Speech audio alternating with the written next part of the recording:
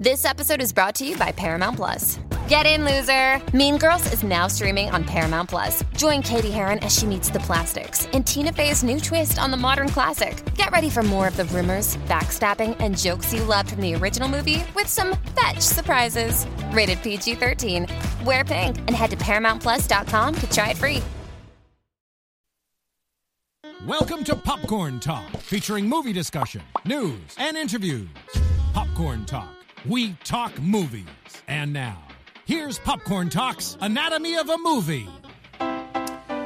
Yes, welcome to the Retro Anatomy of a Movie, where we, the three of us here, take a movie that we should have seen at some point in our lives, but we haven't, and we take a look at it for the first time, and we pass the knowledge on to each and every one of you. This week, joined by myself, Christian Blatt, is joined by the wonderful, the talented, the happiest of cappiest. The nicest thing Christian has ever said to me. Don't get used to it, but I am here, Alexa Cappiello. Woo!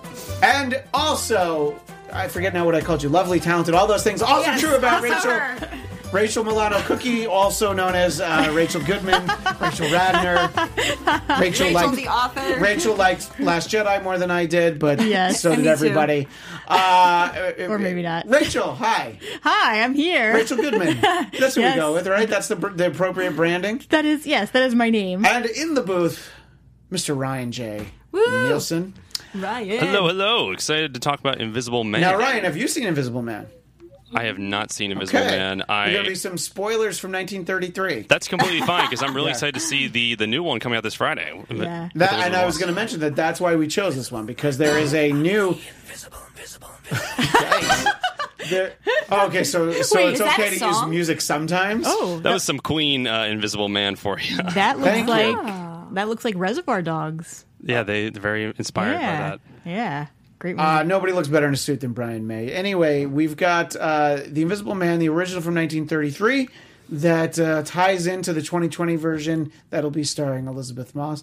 I think this one's a little different. Yeah. Just slightly. Just a little bit. Yeah. But, go ahead. What were you going to say? Rachel? No, just that the Invisible Man that's coming out seems to be more centered around the Me Too movement and more about the psychological effects that somebody, first of all, beyond the grave has on a person still living, and how a kind of a stalker, egomaniac boyfriend can affect a person. So this was a little bit different. It was a little bit different. And why do you think, Rachel, that you had not seen this movie up until this point in your life? That's a really good question, because a long time ago I had read the book. So I just You felt like you knew the story. I felt like I knew it and felt like, honestly, maybe it was because certain movies, like, I enjoy horror, but I also get very scared by horror. Not that I'd consider this to be a horror film per se, but It is, though. It's got some scares, and it's got Some death. a lot more death than I expected. lot in of all death. honesty. Yeah. Very rarely do you think a movie from 1933, the title character is just an outright murderer. Yeah. And a very important thing about this movie, by the way, is that it's pre-code. It's before the Hays Code. Yeah. So somehow it passed that. The fact that he's he's not a good guy. I would say he's a villain. Yeah. And the movie's about him, and I think we're supposed to like him. I don't know that I ever come around to him. We're supposed to kind of like him because he's doing this for his fiance, like out of love for her and like wanting to be or give her a better life or whatever. But in reality, what you're really suggesting is, just to murder a lot of people for the greater good. Like it's very Thanos of it. Yeah, no, I agreed. And look, it's a lot different than Kevin Bacon in Hollow Man, what he decided to be up to when he was invisible. So it just depends on what you do. Invisible power. Basically, he wants to sell this idea, like this brilliant nugget of an idea, this potion that makes you invisible to whatever country will take it and then reap the benefits of that. I mean, if you could have an invisible army, it would be pretty cool. It would be. Yeah. I mean, I don't. I think about the money that you would save on uniforms. First of all, until they go incognito and they end up having a rebellion and uprise. It's a terrible idea. And there's also the problem if is there going to be snow? Yeah, we can't use the invisible army. No, they're that's done. Be a problem. Is it raining? Yeah. Yeah. Again, Is there smog in the air? Yeah, that's going to also be a problem. Now, I do want to point out, I know we're like laughing and everything right now, but just on a more somber note, the first thing that went through my mind watching this, the year 1933 is also the year that Hitler ended up taking power in Germany. So one of the parallels that I instantly went to is that they were trying to show corruption and greed and what someone who is domineering and evil and foul in every way could be like. Obviously, they did not, like, World War II had not yet happened. There was no world war at this point, but I just found it very interesting that this would be one of the major grossing movies of that year. Yeah, I mean, at this point, Yeah. certainly in American history, we were not very interested in what was going on anywhere outside of our borders. So, there wasn't even really, didn't seem problematic in Germany. We're like, we already had the Great War. And we took care of old Jerry. We took care of the Germans, so we don't have to worry about it anymore. Also, let's keep in mind that this is also before. I think this is actually the year that Prohibition gets repealed. So it's a very different time. The book was written in 1895, and I actually thought when the movie started that it was set in that time period. And then I saw the first car, and I was like, okay, so no, I guess it's just 1933. Feels like the late 19th century when you're watching it in 2020. It felt pretty old. I mean, I guess when there was a telephone, I should have realized that it wasn't actually 1895. But. And I mean, I think it was the acting too, and the way that the British. Not that okay, so I think that it's not so much that they obviously were in a film with English actors, but there was a certain tone that actors used in this time period when they were in films, especially seeing a guy like Claude Rains. So it did age it for me. Who has a voice like Butter, by the way? I mean, it's a pretty great voice. What a great voice. It was interesting too because I know him from Casablanca. Yeah. So seeing him so much younger at the very end was... He is a lot younger, you're right. He was. 12 years earlier, maybe. This was one of his first movies. Right. I think Casablanca was 42, something like that. So yeah. 9. Yeah. I just did that math. Thank you. You're welcome. But no, he is much younger, even though you don't see him until the very end. But I think it's interesting. And let's talk a little bit about the cast. Gloria Stewart, I think, suffers from what the conventions were expected for actresses of this time. Remember, you didn't have sound in your film for very long at this point. The talkies, they all kind of talked the same way. And you're like, no one could have ever possibly talked like that. But yet everyone in movies does. And do either of you know what movie you've both certainly seen Gloria Stewart in? Well, I know for a fact she was on a soap opera in 2002. Okay. Do you know something else that you've seen her in? No. Tell us. Titanic. She's the old lady. Oh, what? Yeah. Really? Yes. Oh, I didn't know that. I looked it up to make sure I was right, but I thought I thought that was her name. Yeah, the old lady had to be somebody. Well, I mean, because when I looked up her filmography, she had done a ton. Yeah. And it wasn't even only in the 30s. It was up until, close to when she had passed away. Gloria Stewart being the girlfriend? Yeah, Flora. Yeah, Flora. Who I really feel like didn't have much of a role in this to begin with. So she was all right. She was just like... Yeah, it was just like, well, you can calm him down. Yeah. And by the way, not really. Not really. Not very effective. No, she was just a pawn. Yeah, just it's basically she's the only person he didn't want to murder. Yeah. The only one. The only Literally one that humanized him just a little bit. But barely. Barely, though. Yeah. And go ahead. Yeah, the big thing with her too the way that I saw him with her, it did. I hoped that this would be the moment that we could see some kind of redemption, and that maybe it would actually be the monocaine, and we could argue, okay, well, he's only acting like this because of what the drug did to his brain. We don't know, though, if he was really already going crazy or if this was a byproduct of the drug, number one. But number two, I just wanted to make a comment about her and the Flora character and how it annoyed me that she pretty much cried in every scene. Yeah, and she was... I mean, look, women be crying. I think that's a takeaway from here. But to be fair, there is actually kind of a lot to cry about when your fiance turns invisible. Every scene. Yeah, and you know, and you find out that he's probably, you know, like there's a chance he might murder you. Yeah. So, and I think that it is very interesting though. Like from when he first shows up, you know, and he's at that inn, and he's just such a dick to everyone. Like to everyone, I'm like, and he's not paying. Like what, you know? And I mean, obviously, we have the advent that we know that, you know, he's the Invisible Man, but I can imagine like audience like, well, this fellow's dressed rather odd. I wonder what his story is, you know, when you haven't read it. Well, I'm sure they knew already based upon the fact that yeah, I'm sure it's like for instance, if we go to you know, see a movie and we have heard it's based on a book, I'm sure they understood that much, that it was about an invisible man.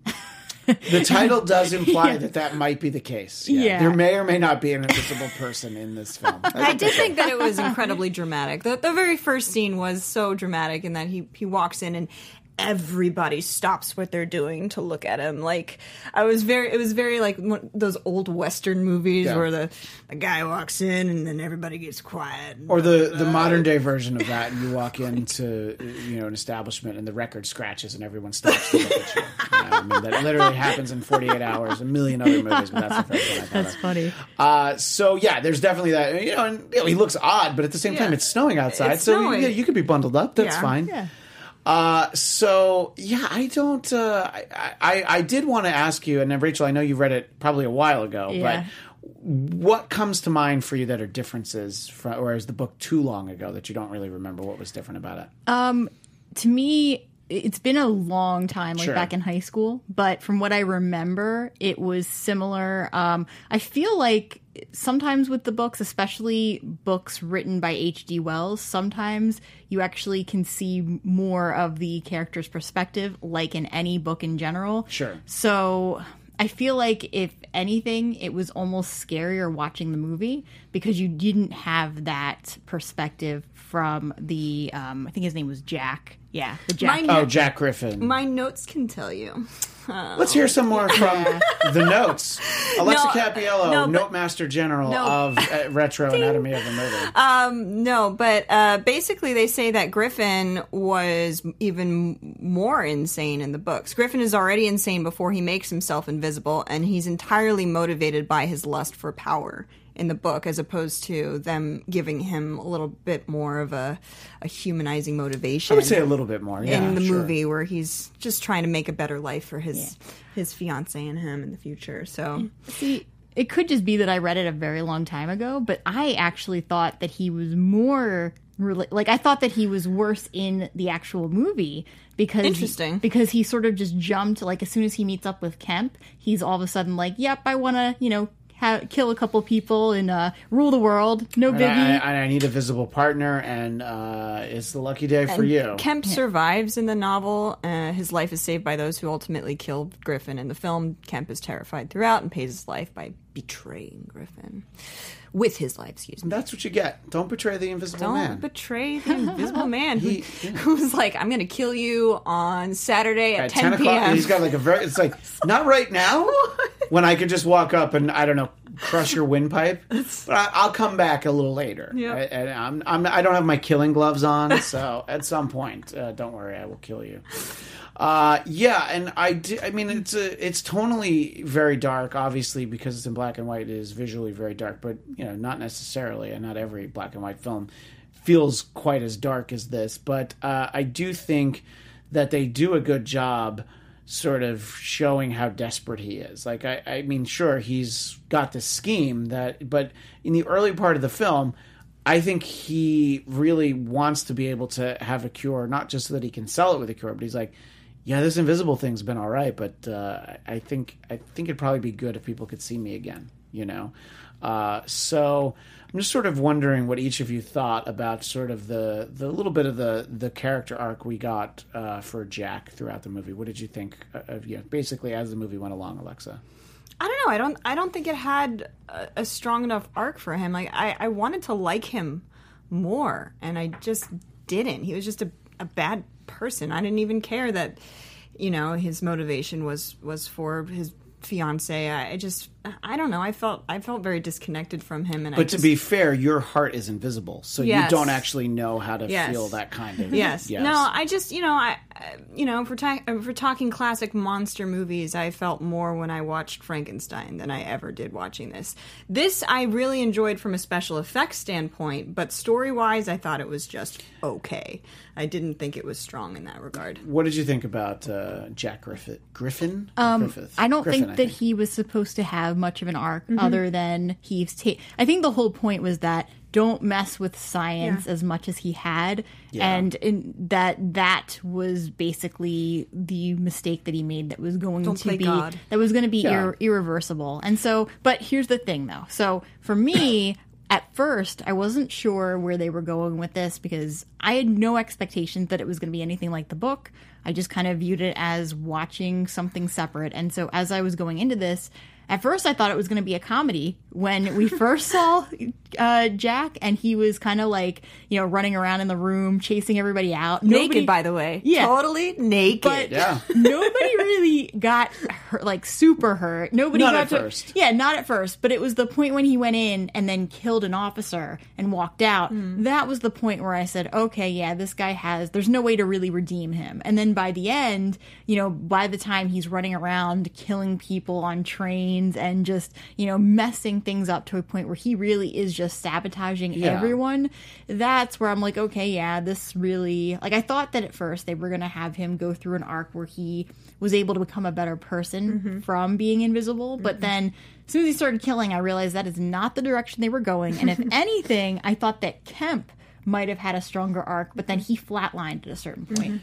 Yeah, no, I think I agree with all of that, and I do think that a little bit more complex storytelling would be that he would be redeemed, he would be a better person, but then gets killed anyway because everybody's like, yeah, but you did all that stuff, so we haven't stopped coming for you. So here's a pitchfork to the eye, buddy. I also felt like their third act was really short. Now, I know the movie movie's... it's an hour and 10 minutes or an hour and 15? An hour and 11, yeah. Okay. There's only so far you can go with it, though. Yeah. If you're going to take the reins of making him this big murderer, how many murders do we get to see before it finally, okay, let's Not nearly do enough. Yeah, but I wanted more murder in this movie. The big climactic moment, though, when we were getting to that very end, it was only a span of 8 or 10 minutes.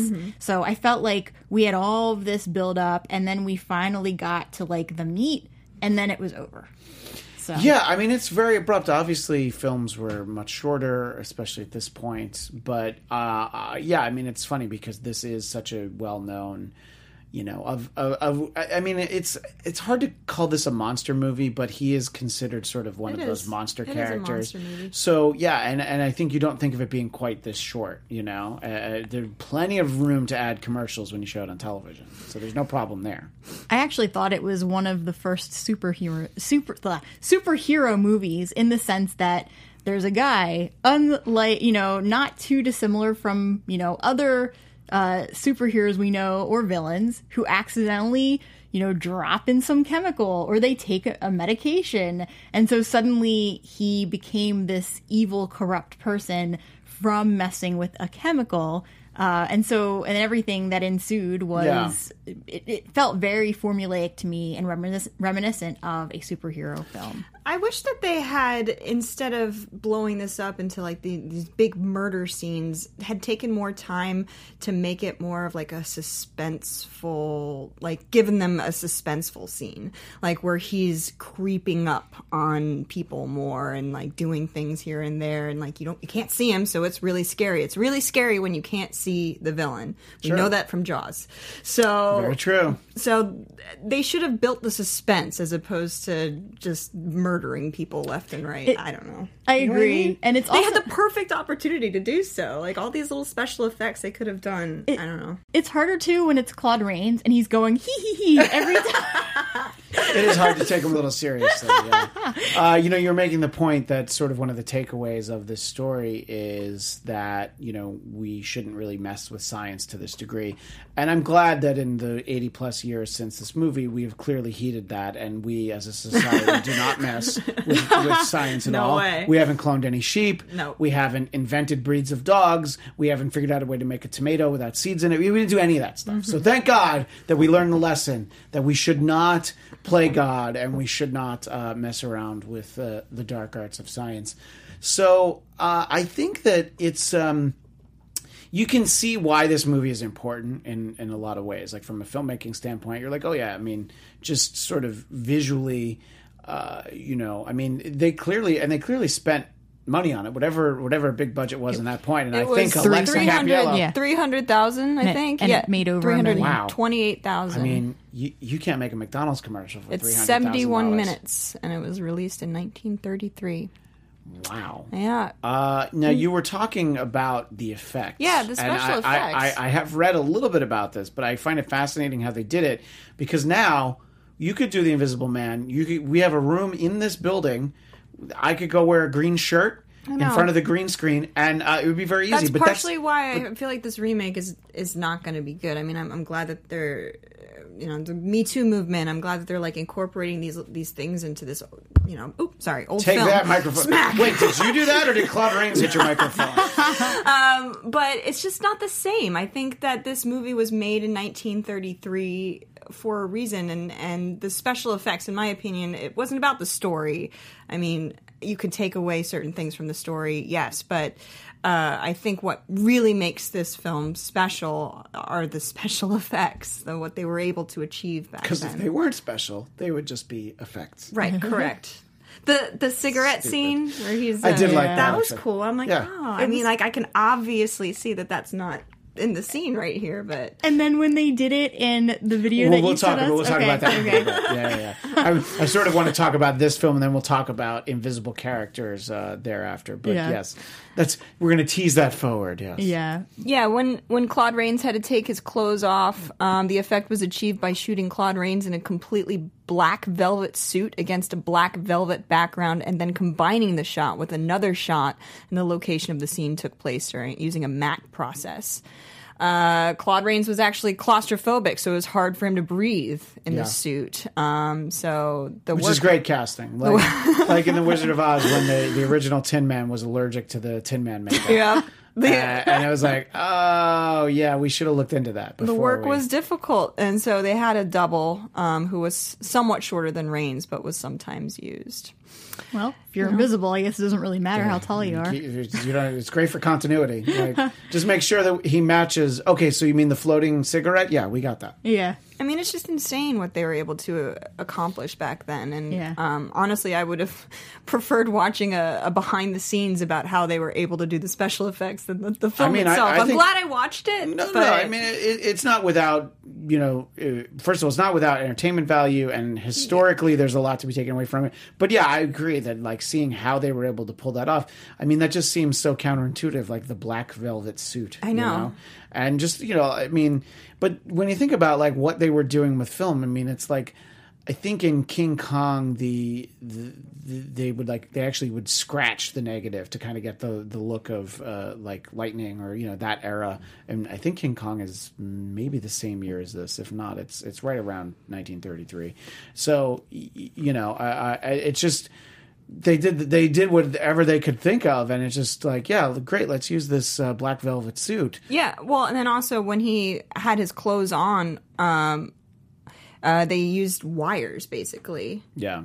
That's like so cool. They like hung it up by wires, and they moved it with wire. And then I was wondering how they did the opening and closing of doors and all that stuff. I don't know. It's probably not that difficult, but I was just like, oh. Yeah, it's probably like a, you know, like a stagehand with a very large stick. No.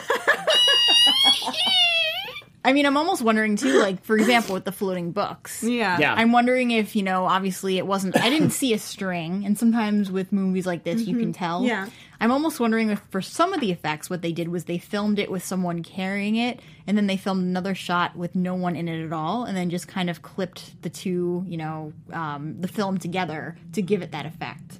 But that would be, you know... There is a mistake, though. At the very end, you know, when you see him walking through the snow, it should be footprints, but because he can't wear shoes, like bare footprints, but they're shoe prints. Yeah, which because he can't wear clothes. Right. Yeah, I did read that. I did think it was a cool effect, though, even though they did get it wrong that they did it with shoes.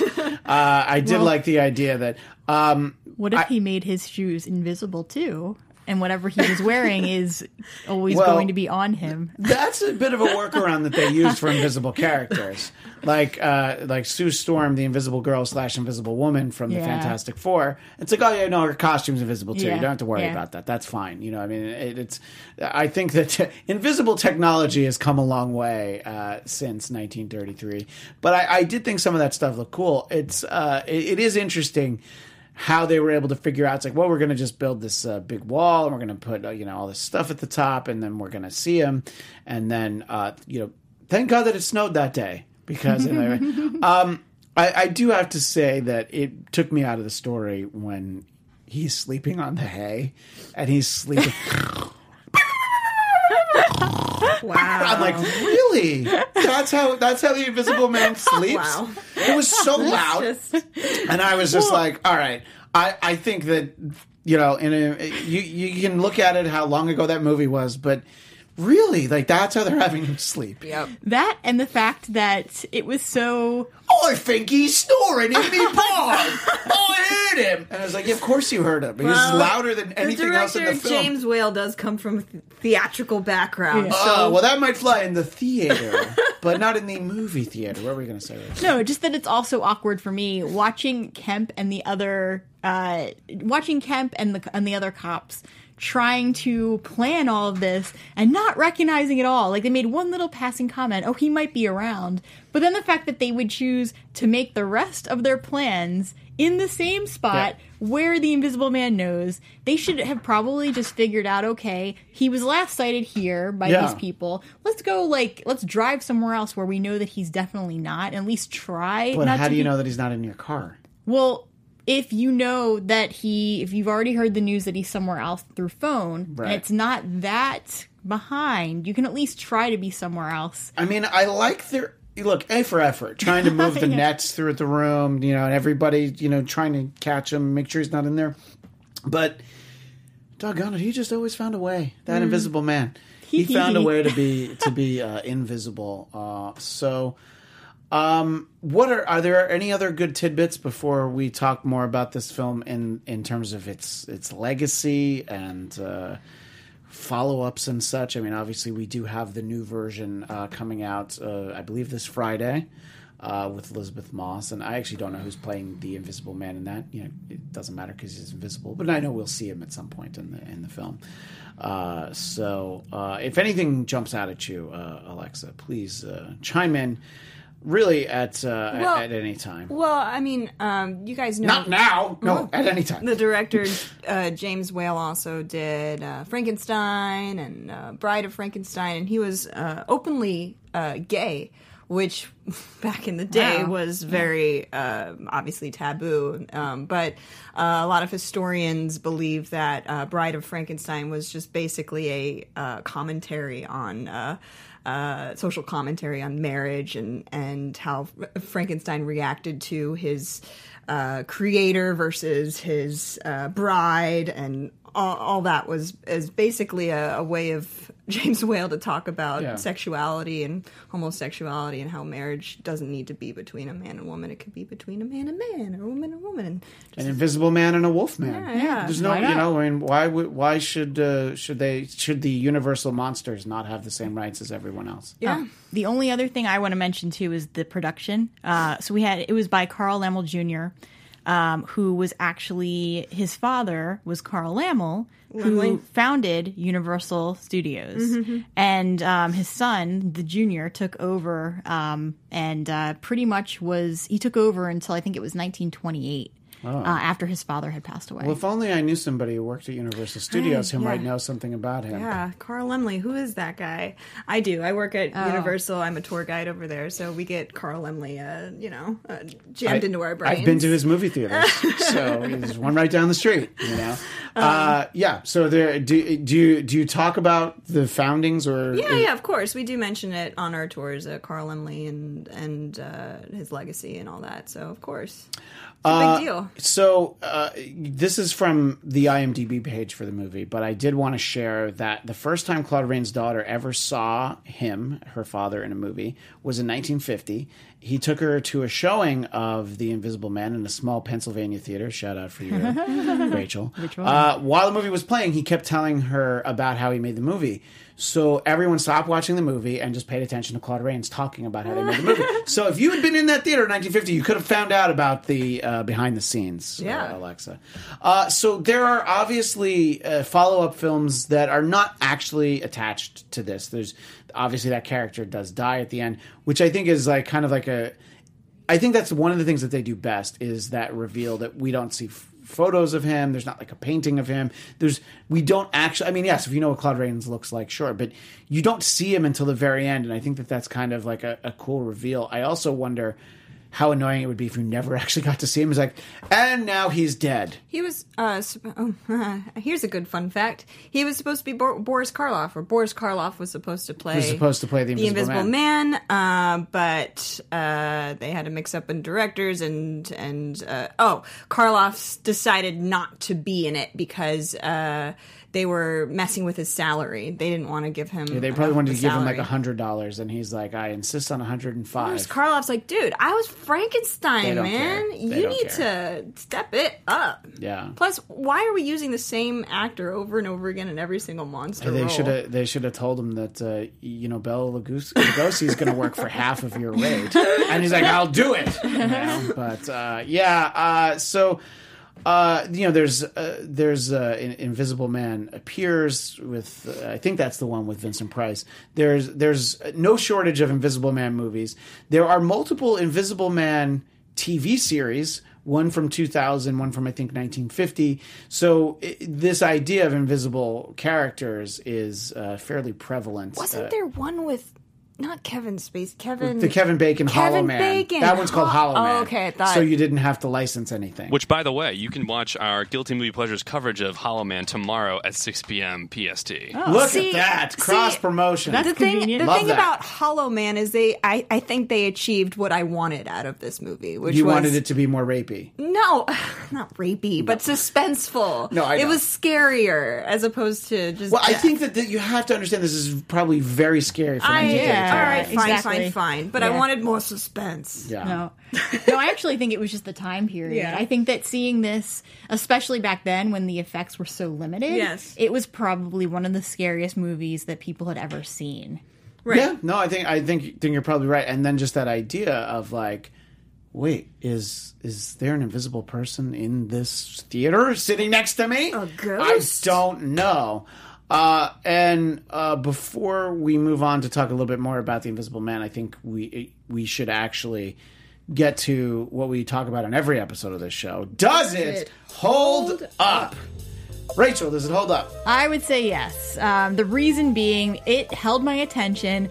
Did I think that the third act was a little bit lacking? Yes. But if I'm holding it to a 1933 standard, then no, I don't think that I don't think there was anything wrong with that act being so short, and it felt very satisfying for me at the end. And I think that we saw the Invisible Man die; he had to die, and so just throughout, it was a very entertaining watch. And so I would say, yeah, all these years later, it still holds up. Well, not judging it from a 1933 standard, Alexa, from the 2020 standard. Yeah, that's what I thought we were doing with this question, which is taking it... No, you're saying the third act isn't really a problem, and you do feel that the movie holds up. It holds up even now. Okay. Yeah. But what do you think, Alexa?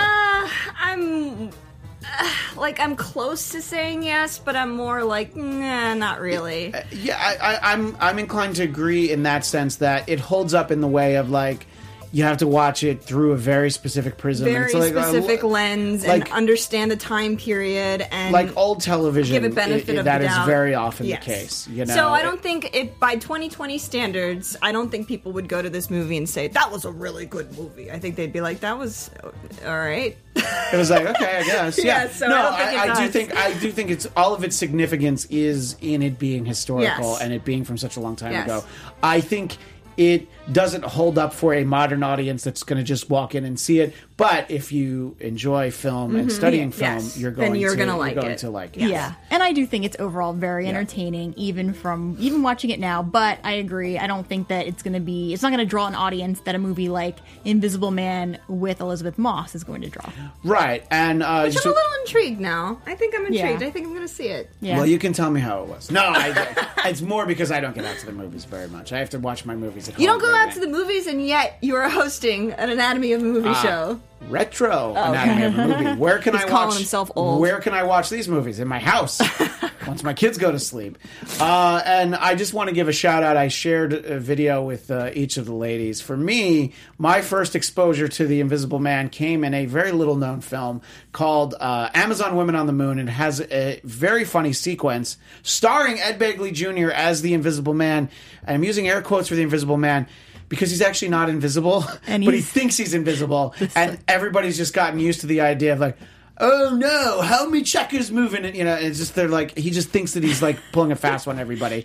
And meanwhile, he's just this naked guy walking around. And so I was thinking when I was putting together my notes for this, the reason why I'm mentioning it is I'm like, oh yeah, and then there's the son of the Invisible Man. I'm like, oh wait, that's not a real movie.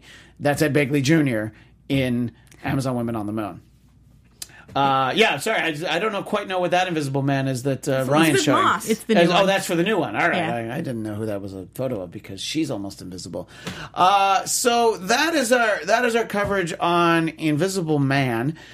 For next week, I wanted to pick a sports film because of the upcoming Sports Ball. The Way Back, I believe, is the name of the Ben Affleck movie. And instead of just picking a gem from Ben Affleck's, maybe Phantoms or something that most people haven't seen. Instead, I thought we would dive into arguably, or by some people's account, one of the greatest sports movies ever made, Brian's Song. So we will watch that next week on a retro Anatomy of a Movie. I almost left the retro off. But until next week, Rachel, where do people find you? You can find me on Twitter at Rach Goodman or on my author Instagram account at Rachel Radner Author. You can also find me on The Outlander, The Young and the Restless, Narcos Mexico Season 2, Curb Your Enthusiasm, and the Stumptown panels. You left off Doctor Who. Oh, one more. Season finale. One more. People can watch it. And, the reason why you really have to watch the Curb Your Enthusiasm panels is we're both on it. Yeah. The other ones, sure. Fine, but we're both Maybe. on that one. And I am chopped liver.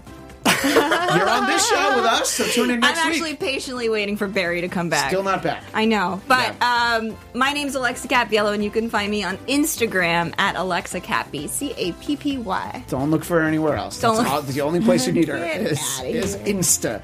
And you can find me, Christian Blatt, on Twitter and Instagram at ChristianDMZ.